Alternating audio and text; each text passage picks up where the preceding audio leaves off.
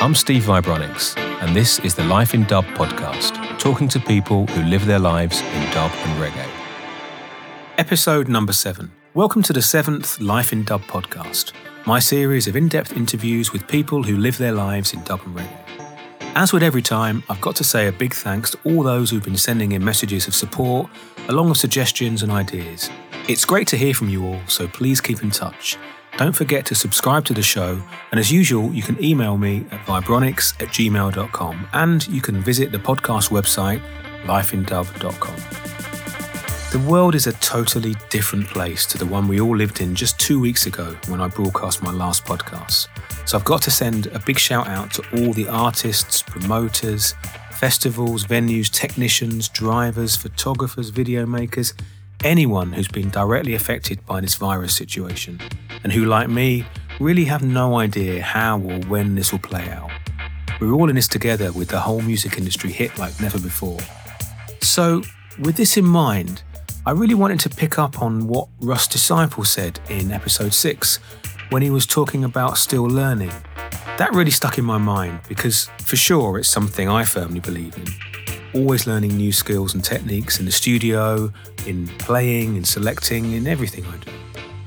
This podcast is a great example. I had never done a podcast before I started back in January, so I had to teach myself a whole new set of skills and up my knowledge in a whole new area. And those of us in isolation and lucky enough to be healthy can look to learn some new things in the current period. I'm self-taught in music, engineering, label management, everything I do. But one thing that's helped me more than anything in learning is to ask others. Way back in the 90s, when I knew almost nothing about starting a record label, I contacted people like Jar Warrior and Dougie Wardrop to ask them how to do it.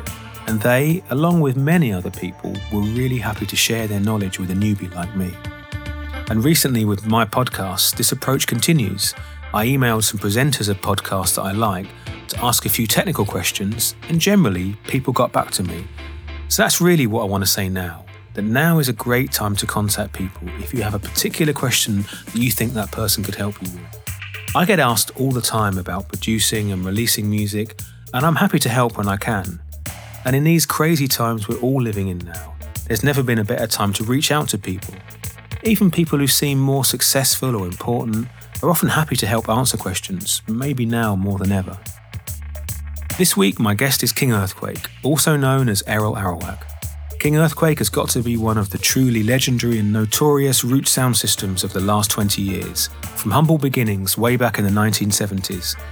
King Earthquake came to most people's attention in the early 2000s in the form of the camouflage-painted and handmade machine that raised the bass bar higher than it had ever been before. I travelled over to Birmingham a few weeks ago to meet with Errol to talk about his sound system, his personal story, and to gain some insight into lesser-known legends like Lynx the preamp builder. So enough of me, let's get on with the interview. So Errol, King Earthquake, welcome to the Life in Dub podcast. Life in Dub, thank you. Nice. You could join me and known you for a while, and nice to sit down and like have a bit of reasoning about, you know, all things King Earthquake. It's good, man. It's not just about playing music. It's about learning the thing as well, isn't it? Yeah, that's what we're trying to do. Definitely. So what I'm doing is I'm asking all the guests the same question, and we kind of touched on this just as I arrived. But I'm asking everybody to name a track that kind of changed things for them. And I think when they listen to that track, that kind of switched things up for them. So, but earlier on, you kind of said that you got your own kind of like take on that. So I was wondering what your response to a question like that is. You see, Steve, let me tell you. It was always there. You understand? There was no time at all when anything new came in to change my life, you know? You got to understand so that in my family, I'm an Indian at the end of the day. And we grew up with reggae music and Indian music. Our parties were from a youth, you know, growing up. One room was reggae and one room was Indian, you know? You choose, and I used to go between the two of them and them kind of way. So reggae music was in a way from a very, very young children age, you know, growing up. And you see, so there was no music then that I could have say, well, did change me. I didn't hear one record that could have did say, well, I'm gonna, I like that and that's gonna change my life, because it was always there. So you grew up like surrounded by reggae music? Yes, our family used to play a lot of reggae music.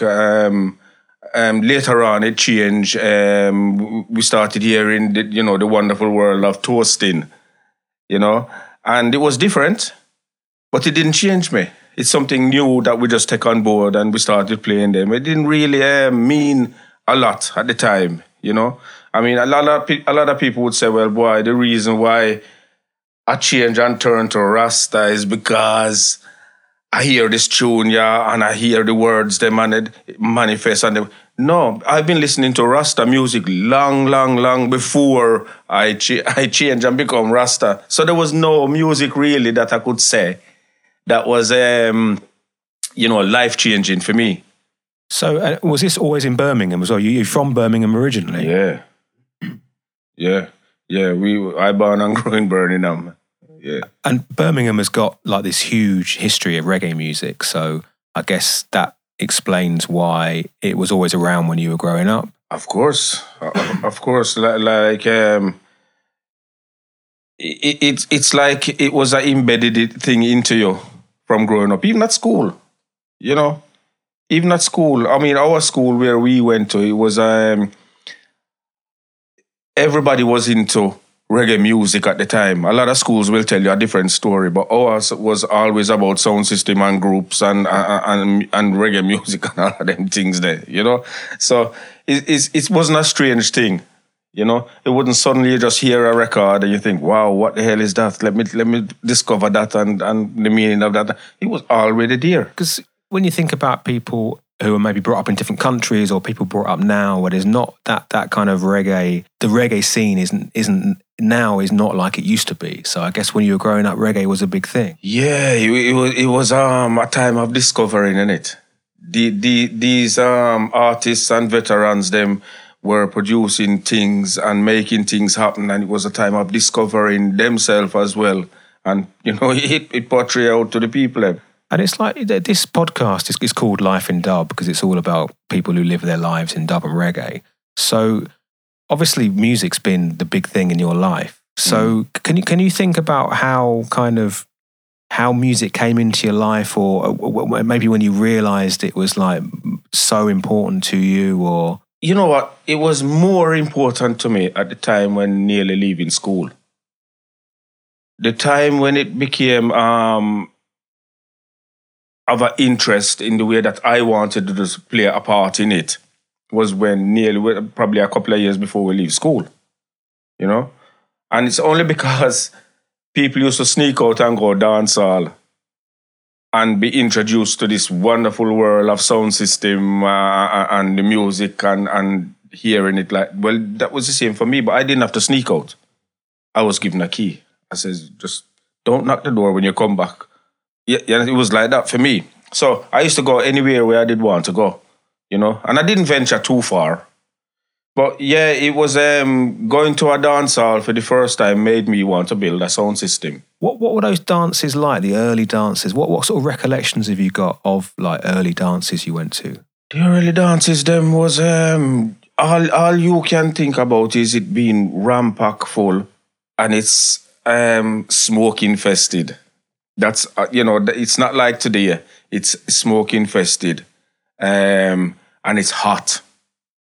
Those was the images from me, and because I was so young at the time still, let's put it this way. I ain't tall now. And I certainly wasn't tall then.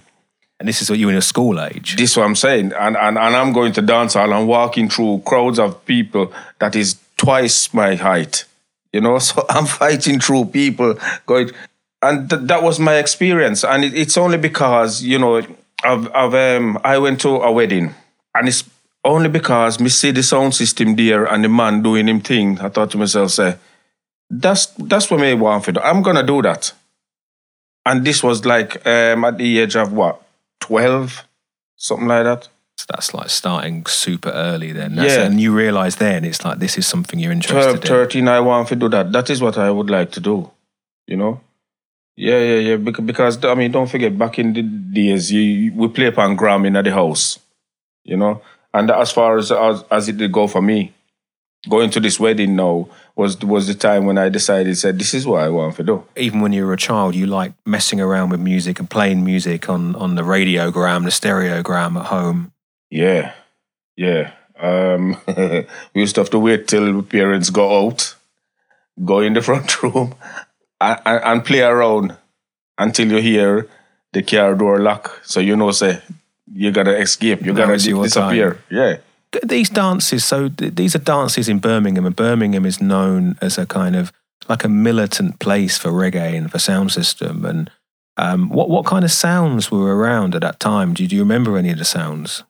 Well, I mean, these mans was radical, and it was always, they used to clash constantly. And that's what I grew up in. I grew up in those clash dances, and it wasn't a planting.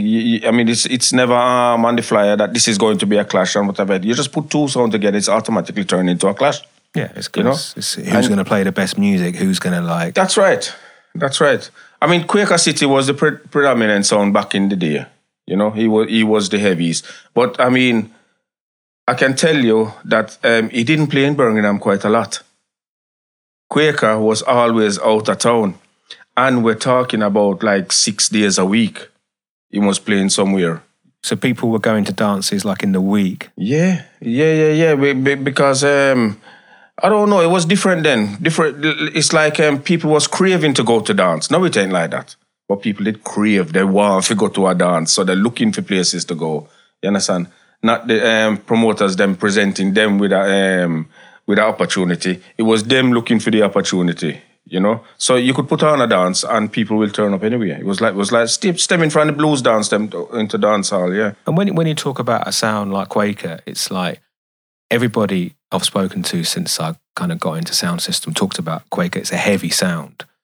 And I guess back then people didn't have like much access to like, stereos in cars, and the TV had like not very good speakers, and it kind of, so What was it like hearing a sound like Quaker kind of back in the day? It was fantastic. Quaker was one of those. I mean, he was semi-militant in himself. He used to stamp his authority, especially out of town. He used to love to stamp his authority out of town. But Quaker City, it wasn't a strictly roots sound and dub sound. He was an all-rounder, playing all-round music kind of thing, like party vibes, them kind of way there. Later on, you get sounds like Naya, you get sounds like Sifa, you get sounds like Jungle. These were militant sounds. And these are all Birmingham sounds. Yeah, these sounds was all right. You got Mafia and all of them sound there as well, but they were a bit like Quaker City, and they were the age of Quaker City as well. But the younger sounds them now, like you see, it was Jungle that did force me to build a sound. And what happened there then? What was all that about? Jungle Man was all Rasta. A lot of the sounds, we have 1 and 2 Rasta in the sound, but Jungle Man crew, and it was about probably 10, 12 of them, every one of them was Rasta, and they portrayed that, It was like a show. When they played, they put on a show, And would you say that before that, sounds were more like party entertainment things, and this militant thing, was that a newer thing? Yeah, it's like before it was it was anything that you could be playing at a wedding. Quaker could play at a wedding and them kind of thing there, But like, you couldn't tell Jungle Man say him have to play at a wedding. You understand? Like, it's like Shaka. You couldn't tell Shaka say him have to play at a wedding. It was that kind of thing, But like Jungle now was militant. He was a fighting sound. This man, they never pull no punches. And it was hearing and kind of experiencing sounds like that made you think, okay, I'm going to build something myself. Yeah. You see, the first sound I heard, and I can't remember what the name, it was at a wedding when I was young. you know, and that made up my mind, said that I'm gonna, that's what I want to do, you know. But then later on now, going to dancehall when I was at school and hearing jungle for the first time, I thinking, you know what, that's stamp it in my brain. This is what I want to do. I'm going to do that because these mans influence me. And what kind of sound, I mean, what did it sound like? Like that kind of sound? So you're talking what, like early 80s, I guess? Yeah, around the 80 onwards. Yeah. Well, this sound was, because it's competition based, you know, you start to understand what's going on between the two sounds. You start to understand the lingo and what they mean when them say this, what they mean when they say that. It's a competition, it's a clash. You understand?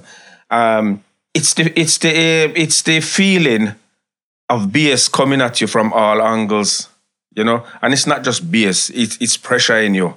It's that what I did love. You can feel it, can't you? That's what it struck me when I first heard Sound System. Was like you can feel it. The music's like vibrating. Yes. Yeah, and sometimes you just don't believe so that the same record where you got in the house can sound like that. Yeah, they make so much more sense when you hear them on the sound. Yes, suddenly it's like this is what the music's made for. There is nothing like presenting roots music on a dub sound, on a big sound. Yeah. So how did you go about starting your sound? Because there's quite a lot of lessons to learn, aren't there, in like building a sound and making a sound. You know what it was, Steve? I took up the old gram. Because my old lady threw out the old gram. She went and buy because she did have an old gram, and she went and buy a brand new Grundig, and I couldn't play that. She wouldn't allow me to trouble that. And this is for people who maybe don't understand. This is like a home stereo where everything's in a wooden box. You've got a record player, a radio. Yes. Speakers are maybe built into the box. Into this box, yeah. Your radio and your tuner and everything is in there. Turntable, everything is in there. Yeah. Even a drinks cabinet. Yeah. But she threw out the old gram and she threw it in the yard. So I'm thinking, I got nothing to play now. She not allowing me to play a fair new gram, and so I can go and play the record then what she buy, because I never buy the record. It was her records that I was playing. So I take the gram and I put it in my room. And that is how I start basically. What I did was, because it's a sliding turntable, yeah, I take it out, dismantled it, and keep all the components them. You know, and all the wood, I dismantled it around it. And yeah, I had the little tuner, I had the turntable separately, yeah, and I still had the piece of board, the side of the gram with the speaker attached to it, lean up. And that's how that was the first sound system. Yeah, and that's how it all started really. My cousin them usually come round. Every weekend, we was up in my room playing music and them kind of way there. And what about like the music as well? Because like, you know, from my experience of hearing King Earthquake Sound System is like a deep selection of music, and especially like when I first started hearing you was like a deep vinyl selection. So when did you start like collecting records and kind of getting deep into that? When I at school, Steve, because I used to go without, you know. I used to get pocket money from my parents. I used to get biscuit money from my parents. Them. I used to get birthday money, Christmas money, but they all went on records. Every week I was in record shop, you know. And these are record shops in Birmingham? Yeah. These record shops obviously aren't here anymore. No. There was one road, Villa Road. There was probably 3 record shops. In fact, Quaker City had his own record shop at the time. But where I used to go was just not, probably, 10 minutes walk away from where I was. And that was my frequent record shop, you know. And yeah, I used to, it's like, you go to school and then you go to home and then you go to record shop. It's only 3 places I used to go. I think people can't imagine these days what it's like to live like 5 minutes away from a record shop, because very few people do now. But back in those days, I guess it's a different story. Yeah, well, that was the way of life, innit, back then. You couldn't get a record otherwise unless you go to a record shop. Where would you go? You understand? You didn't have people coming and selling your record. There was no online thing. You understand? So you have to go to a record shop. And, you know, that was the joy. I talk about this on radio the other day. The eagerness, the joy of getting up and putting on your clothes as quick as you can, putting on your shoes as quick as you can to race to the record shop, because you know so that every 10 minutes you're losing a selection of music that's played in the record shop, because you don't go and name the records that you want. What you do is you go and stand up and listen. You see what's there. And he will play. The record shop man will just keep playing and you choose. You understand? And if you're not in the front of that queue, you're not going to get that record. That's right. Well, no. Because don't forget, all sound man used to meet in record shops. And even though you're at the back, your hand signal will tell the man, say that, put one of those under the counter for me. And that's how it was, So, yeah. But, the later you go to record shop, is probably play a batch of music that you never did hear and you miss those, So you had was to get there quick. It was busy in the shop then. Yeah. And all the dances then was word of mouth. There was no internet. You couldn't send it on phone and all of them things. You understand? You go in the record shop and you see a flyer. And what kind of venues are you talking about? Because obviously things are very different in these days. But in those days, then those days we had school halls, we had youth centers, those kind of things. You had it's very rare, really, that we used to go into a pub. It was very rare, but it was always sport hall and school hall that keep these things. I mean, Maccabee was on the podcast and he was talking about playing his first sound in a school hall, and you can't imagine that now. It's like it's a really bygone thing. Yeah. I mean, can you get a school for play now? You see what I'm saying? We used to pass the risk assessment now. No, is that. But you used to get enough back in the day, and weddings and everything used to keep in school halls and them kind of thing there. Yeah. So at some point, obviously, moving forward, King Earthquake sound kind of became public, and it's like, my recollection of that is, I guess, like early 2000s maybe, hearing people from Leicester coming back to me saying, "Oh, there's this sound in Birmingham. It's really heavy. It's really heavy." And that's when they were coming to like your first sessions when you'd built like the big sound. How did that all happen? When it's like, okay, I'm going to bring out this big sound now. What it was, Steve, you see, back in like 83 and them time, the 84, 85, the music started to change in Birmingham, and I didn't like it. But the other sound man that was with me, they was all family members. They didn't mind it, but I did, and I did refuse to play at these places. You know what I mean? And there was times when King Earthquake would play in an empty hall. In those days, we're playing into empty hall. Because people are into like dancehall. That's right. And down the road, there's a dance keeping, and down there, Ram and Maida. You understand? So in the end, I was forced to give up. And I did. I give up. And store everything and put it down, and, but you see what happened now? I was courting with a daughter in London. And it's because I keep going to London every week, go look for her, I used to always see on the number 36 bus. I don't know where I am in London, but there's always a big poster. I always used to see one poster with Shaka on it. And I said, you know what, I'm coming off early. And I go and look at that. And I went to that dance. I didn't know I thought it was an old poster there from a long time. And you didn't realise that was still going on? No. And I went there and I said to her, I said, look, we're going to a dance. Flipping hell, Steve, when I went in there, it's like I went back home. You understand? I went in there, but the only thing that did surprise me was that is more white people than black people. In my days, there was no white people in dance, And I look and I think, this is like coming back home. So you hear Shaka play in London and you see that there's a kind of new movement of people interested in like roots music, and it wasn't that. It never hit me like that, Steve. It never hit me like that. What hit me was how come there is dub music going on in London and there's none in Birmingham.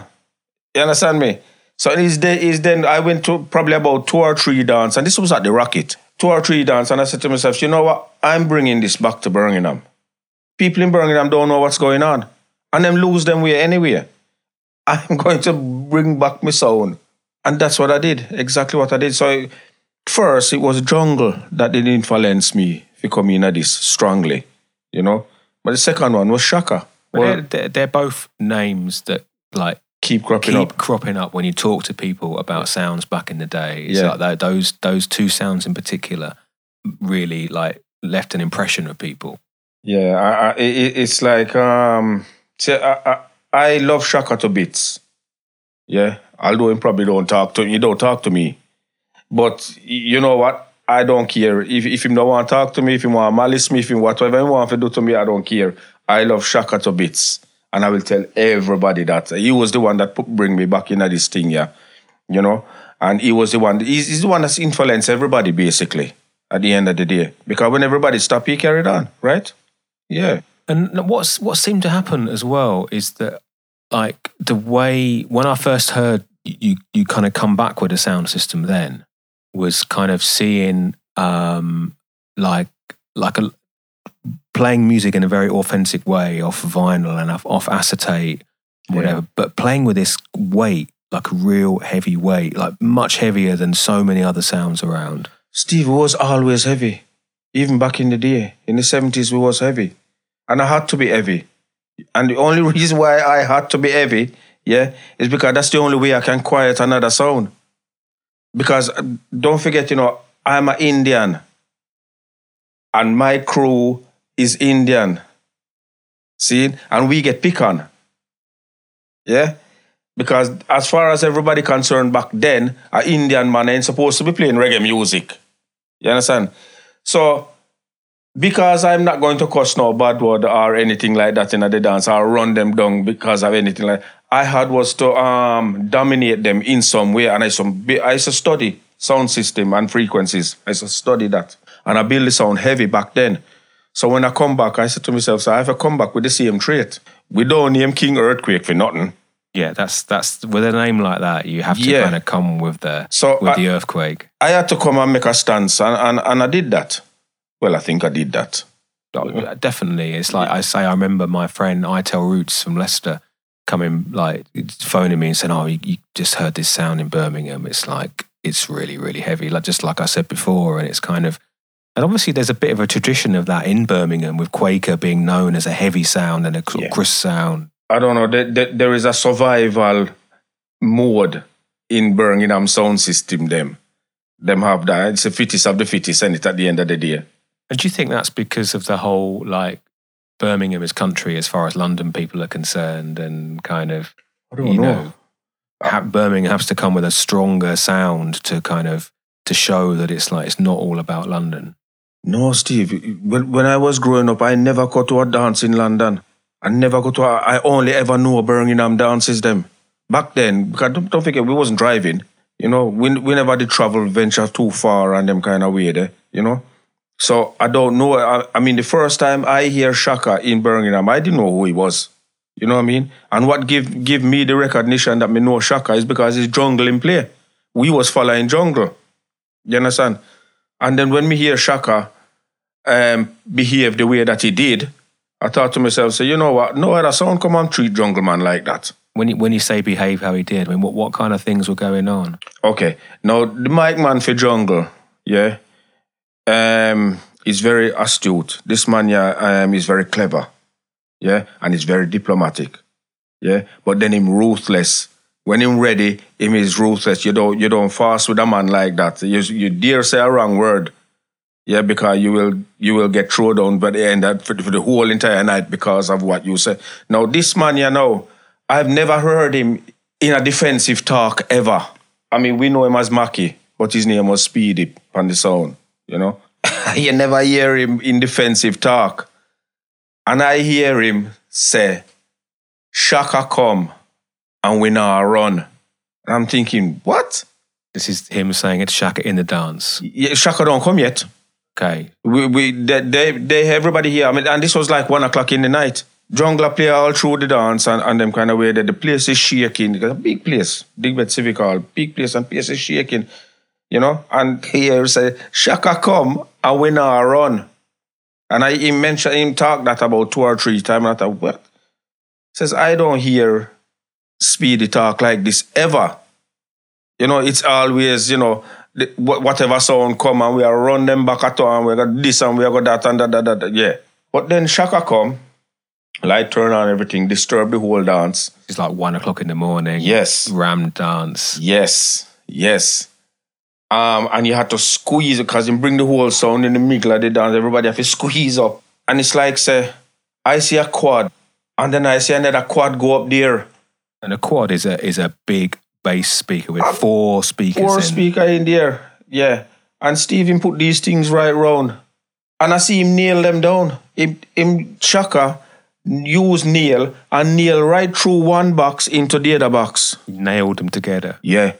I'm thinking, my first impression was, why is he doing, nobody now thief him box. Where am I nail them down for? You understand? But then, him play a 3 tune. And that changed me. I know now why him nail them down, because they're going to shake right off, right? Me never hear anybody heavier than Jungle. Never. Yeah? And him play a 3 record and the dance done. Just took the dance. Yeah. 3 record. Yeah.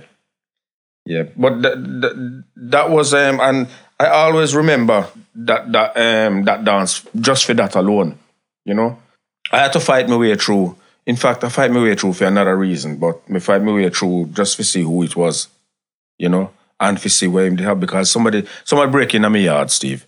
Then thief out my sound effect. Right, and then when me hear Shaka play, that's the same siren me I hear. That's the same thing I'm hearing. The NJD. Yes, and because those was built in Birmingham. The NJD siren is like the holy grail of sound effects now. Right. And wasn't it? Someone told me the other day it was designed as a test thing for speakers because it goes from like low frequency to high frequency, and the idea you could run it through your disco speakers to make sure they're working. Yes. The word that the man used to me is that it's a sound generator. That's what this word and you put it on your disco. So I said, all right, I'll put one on my disco then if that's it.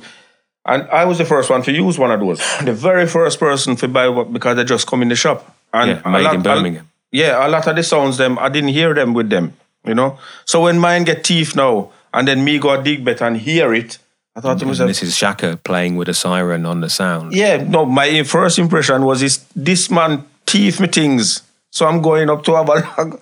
But then I go up and I say, because I modified mine a little bit. And theme 1 was the original one. So I thought, you know what? Fair play. And it's an elder. But it's interesting you talk about the siren and Birmingham, because one thing that I'm quite interested in asking you about is like when you came out with the sound, like when you came back out with a sound, Lynx was heavily involved in some of the amplifiers and preamp. Is that right? Well, everything. Okay, so Lynx is if anyone listening who doesn't know, was a legendary sound system builder. So I was wondering what you could tell us about Lynx and like what his involvement in your sound system was. When I first met Lynx, I went to there's a shop near Matthews in town that sells speaker and all little gadgets and speaker, components, and it was that kind of shop, like a Radio Shack. And it was them times there, few people was using these 4-channel disco mixers, yeah. And I'm explaining to the man in the shop, say, I don't want to use one of those. Back in the day, we used to have and he said, well, have a look at this. And he showed me a 1 new preamp. Yeah, so I says, okay, who built that? And he give me the number. Keith Gooden, his name is, Lynx. I went and see him and I explained to him what we want. Yeah, and I said to him, the 1 new thing now got do me. I don't want that. This is what me want. This is what me want. This is what me do. And he said, I don't think that can work. So I said, it can work. He says, it's in my yard. No, I can carry it to my yard. And so we did. We drive from my yard to my yard. And I got the stereo separates them doing what I want. And he said, and what about the crossover? I said, no crossover. He said, there's crossover. He said, there's no crossover. And he made me pull off my box then just for sure. So he said that there's no crossover in my box. Anyway, I paid him and I said to him, bill me this. And I do the front panel and I do the back panel. And I says, this is what we want. And he done it. And ever since then, he's had a lot of respect for me. Now, Keith always wanted to prove a point to everybody. That was Keith. That was Lynx. He wanted to prove a point to everybody so that he's the biggest builder, the best builder, and whatever it is. Yeah. And he built a couple of other sounds, and they done what they're doing. But, you know, because Keith know me, and he know what I was capable of from back in the day, he said to me, he said, I must build the sound as his prototype. You really worked together on this thing. Yeah. Lynx was involved in everything like boxes, amplifier, preamp. Okay, Lynx, Keith did link up with a man named Zeph. Zeph was the box builder and Keith was the electronic side of it. But they split later on. But then when he see me make a couple of boxes, he wanted me to replace Zeph, and I told him, no, I ain't got the time. I can't be doing this full time because I got this doing and this doing and this doing, you know? So he concentrated more on the preamp and the power amp side of it, and then he went into sound effects. Because what seemed to happen when King Earthquake sound came back out in that time is it seemed to be like, we're not doing it in anyone's way apart from our way. We're not having the same boxes as anyone. We're doing our thing.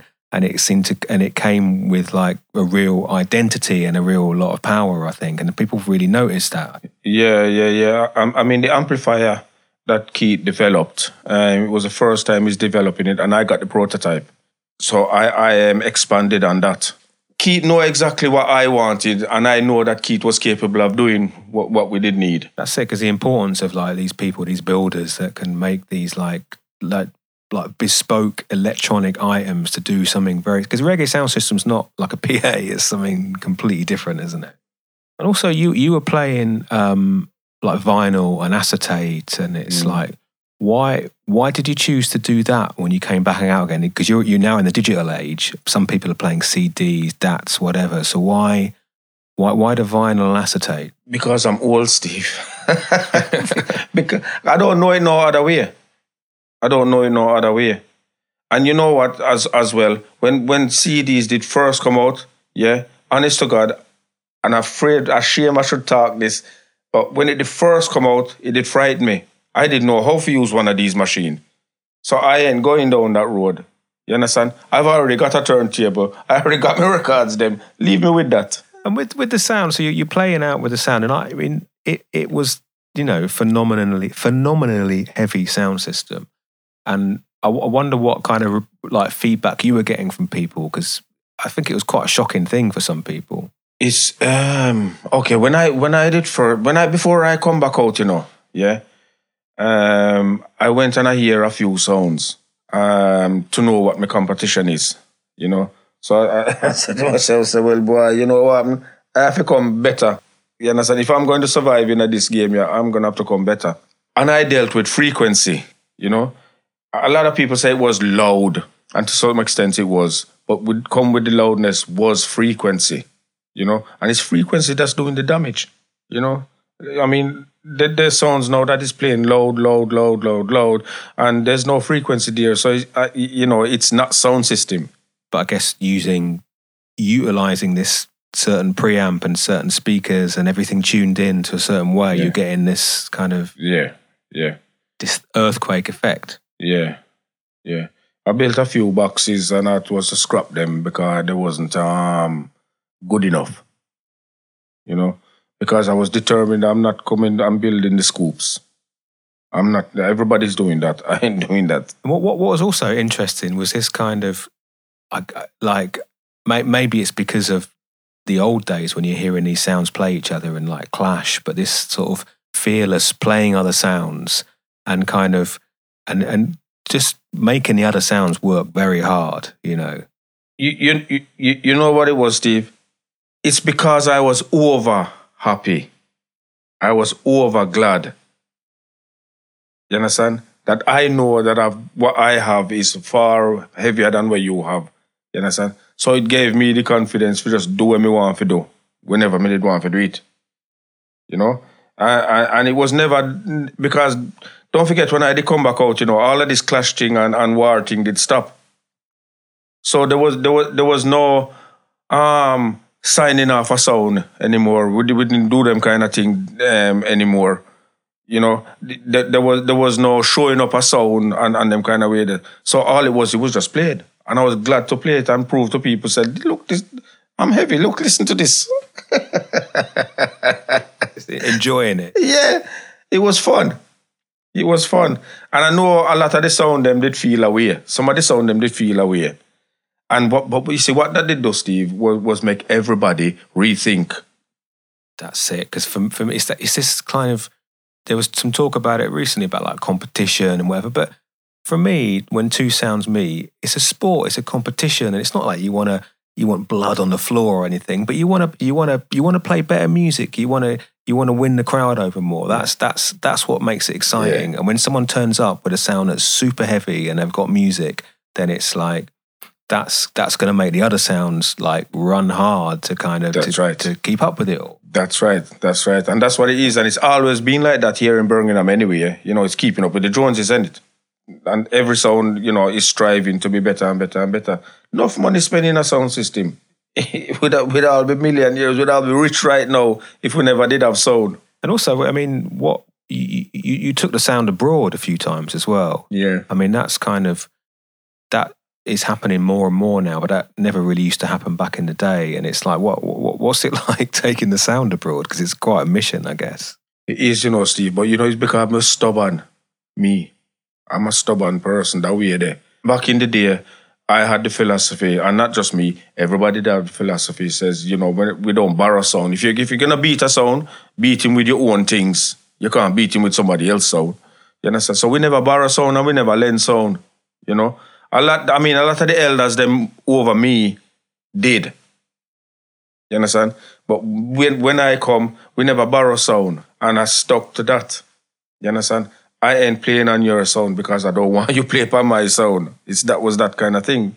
And obviously what the sound system is doing is it's playing music, and it's like you're a music producer as well, and obviously you run a label and stuff as well. So I was wondering how did you get into making music? Well, I have to thank my brethren, Angus Digital, for that, because you see, how I know it is that you need things to play where other people can't play. Yeah. And it's great for just go to the record shop and keep buying things and playing those, but then sometimes as a sound system, you got to play things where Now, I was spending a lot of money in other people's studio. You understand? And Angus said to me, well, Aaron, all you need is this and all you need is this. And I say, yeah. It was too technical for me. Yeah. Him take the time. He sell me some of my old things, them. Him upgrade some of my things, them. Me get the old ones, them. And it started there. And this is how he teach me everything and learn me everything.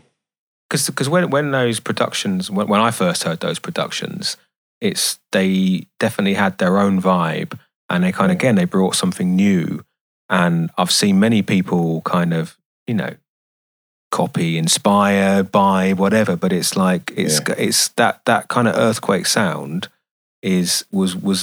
was a new thing you kind of brought into it. So what were did you have any inspirations behind making music in that way? No, I done something, it sounded nice, and that becomes like the blueprint or something kind of thing, so I just carried on that way there.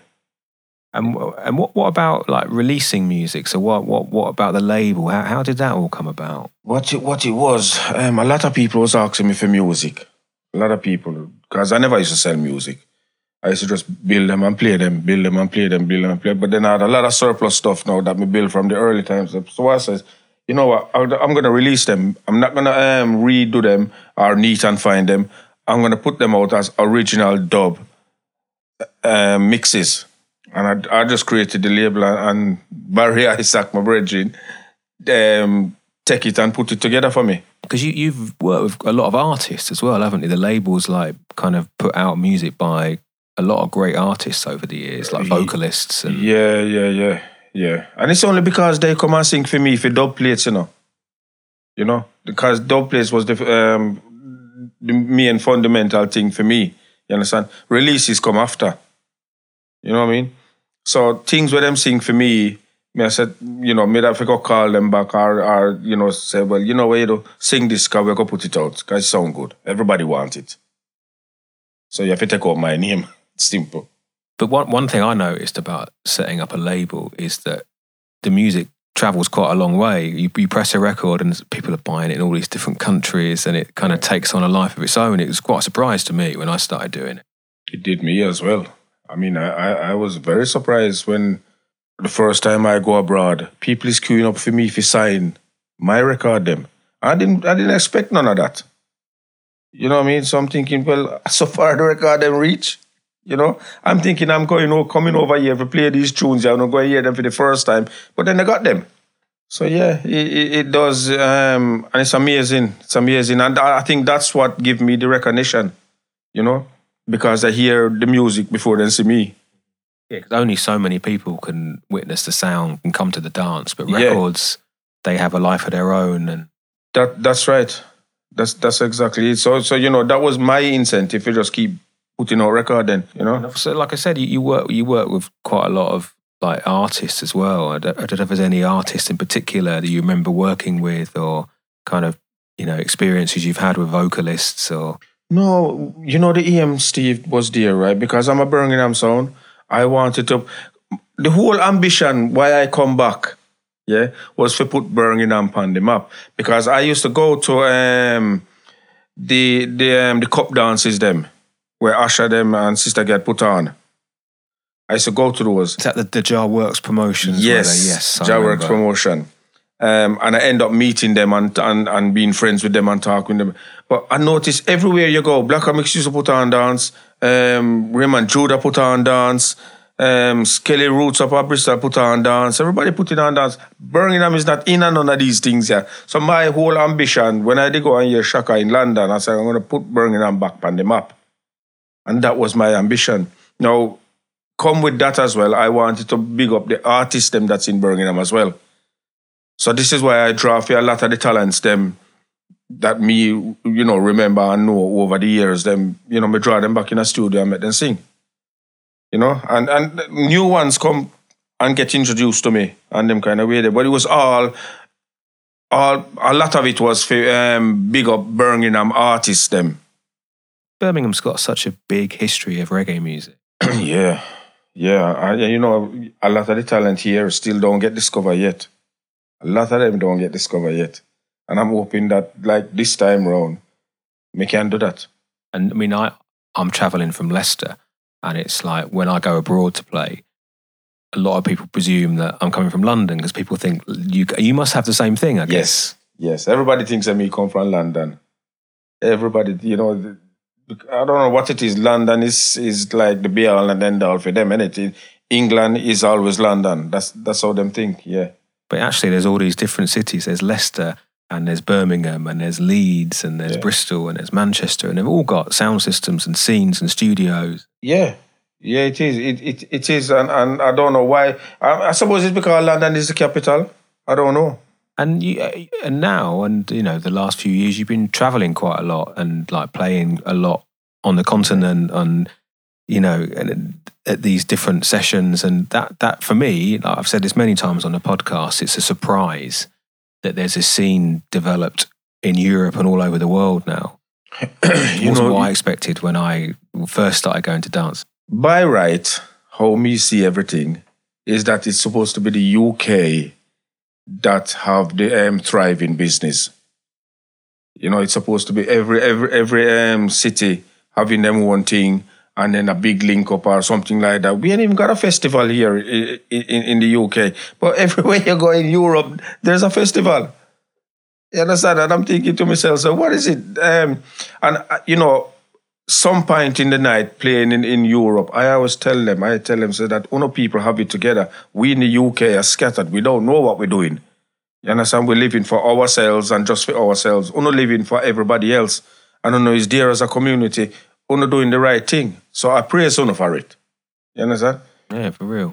Yeah, so now Europe is the place to be. You know? Although, may I try to build things here, you know? But at the end of the day, you can't knock the Europeans for doing what they do. Yeah, the support for the music and the love they have for the music is like, that's, for me, is very inspiring. Steve, let me tell you, the first time I went there with my sound system, I walk, when we come out the truck and walk around, there's about 8 people or 10 people behind the truck ready to lift off my sound.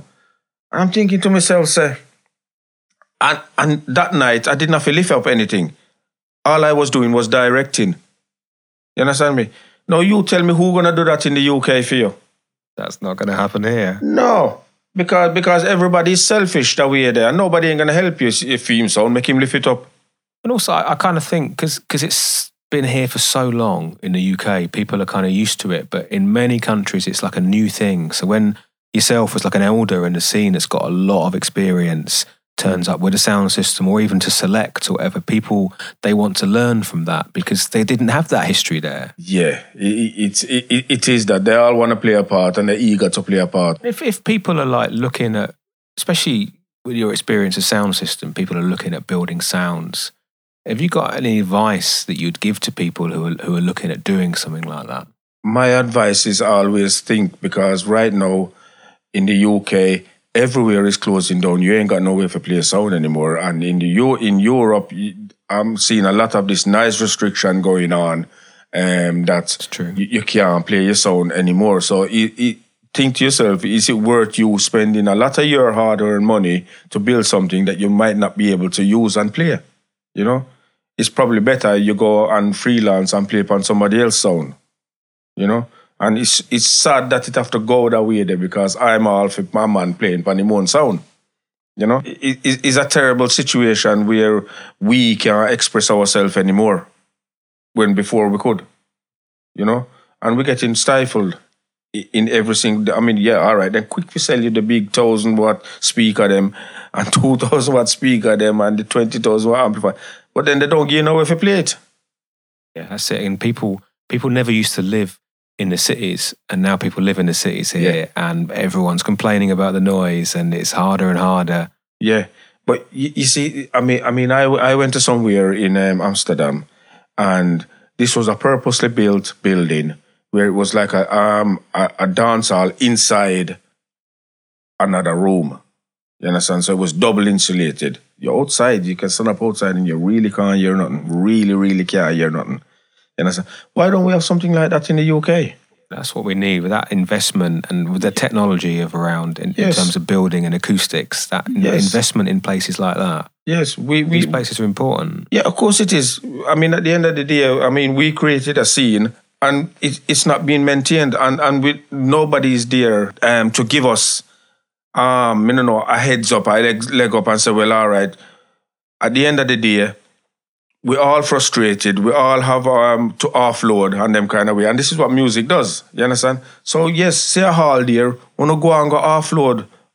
You understand? Yeah, it's like a release, isn't it? Yes. It's like a release valve. It's kind of, that's what the dance is all about. Yeah. I mean, then take away the blues from we, and then take away all of the school halls them from we know, and all of the community centers them, and youth club them, and all of them thing there.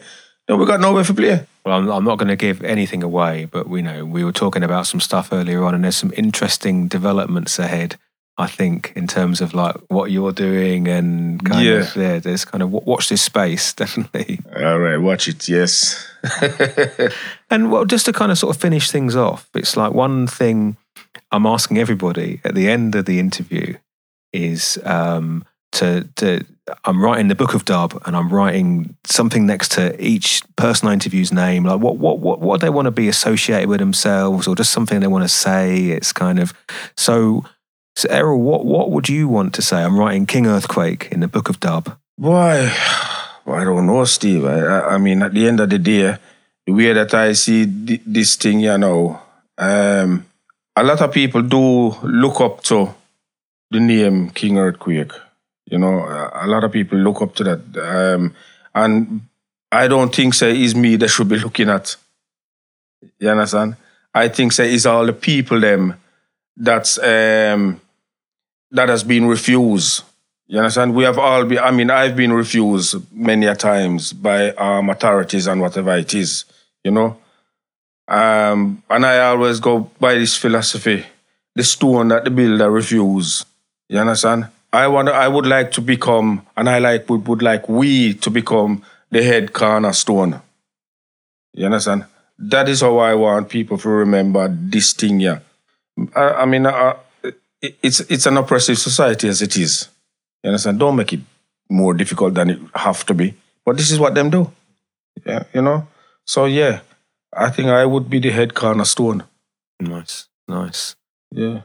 Well, Errol, King Earthquake, thank you very much for taking part in the Life in Dub podcast. It's been really interesting talking to you, and I know there's some really cool things happening in the future, and so just thanks for being involved. Well, give thanks, Steve. Thank you. If it wasn't for things like this, people wouldn't know. You know, yeah, that's it. Just trying to share some of the history and just kind of give a chance to let people know the person behind the music and behind the sound a bit more. Yes. It's good because there's a whole scene there, you know, Steve, that people don't know about. And it's all right. It's easy to preach to the converted already, you know. Build a dance hall and you know, the people them that already come, them already know. But it's the new people them that don't know we need to get to, right? So what you're doing, Desog, will reach more ears than what we are doing a dance hall. So what you're doing is even more important than what me I do. We're trying. Respect. Thank you for that. Thank you for that, Steve. Thanks again for joining me and Errol for this 7th episode of the Life in Dub podcast.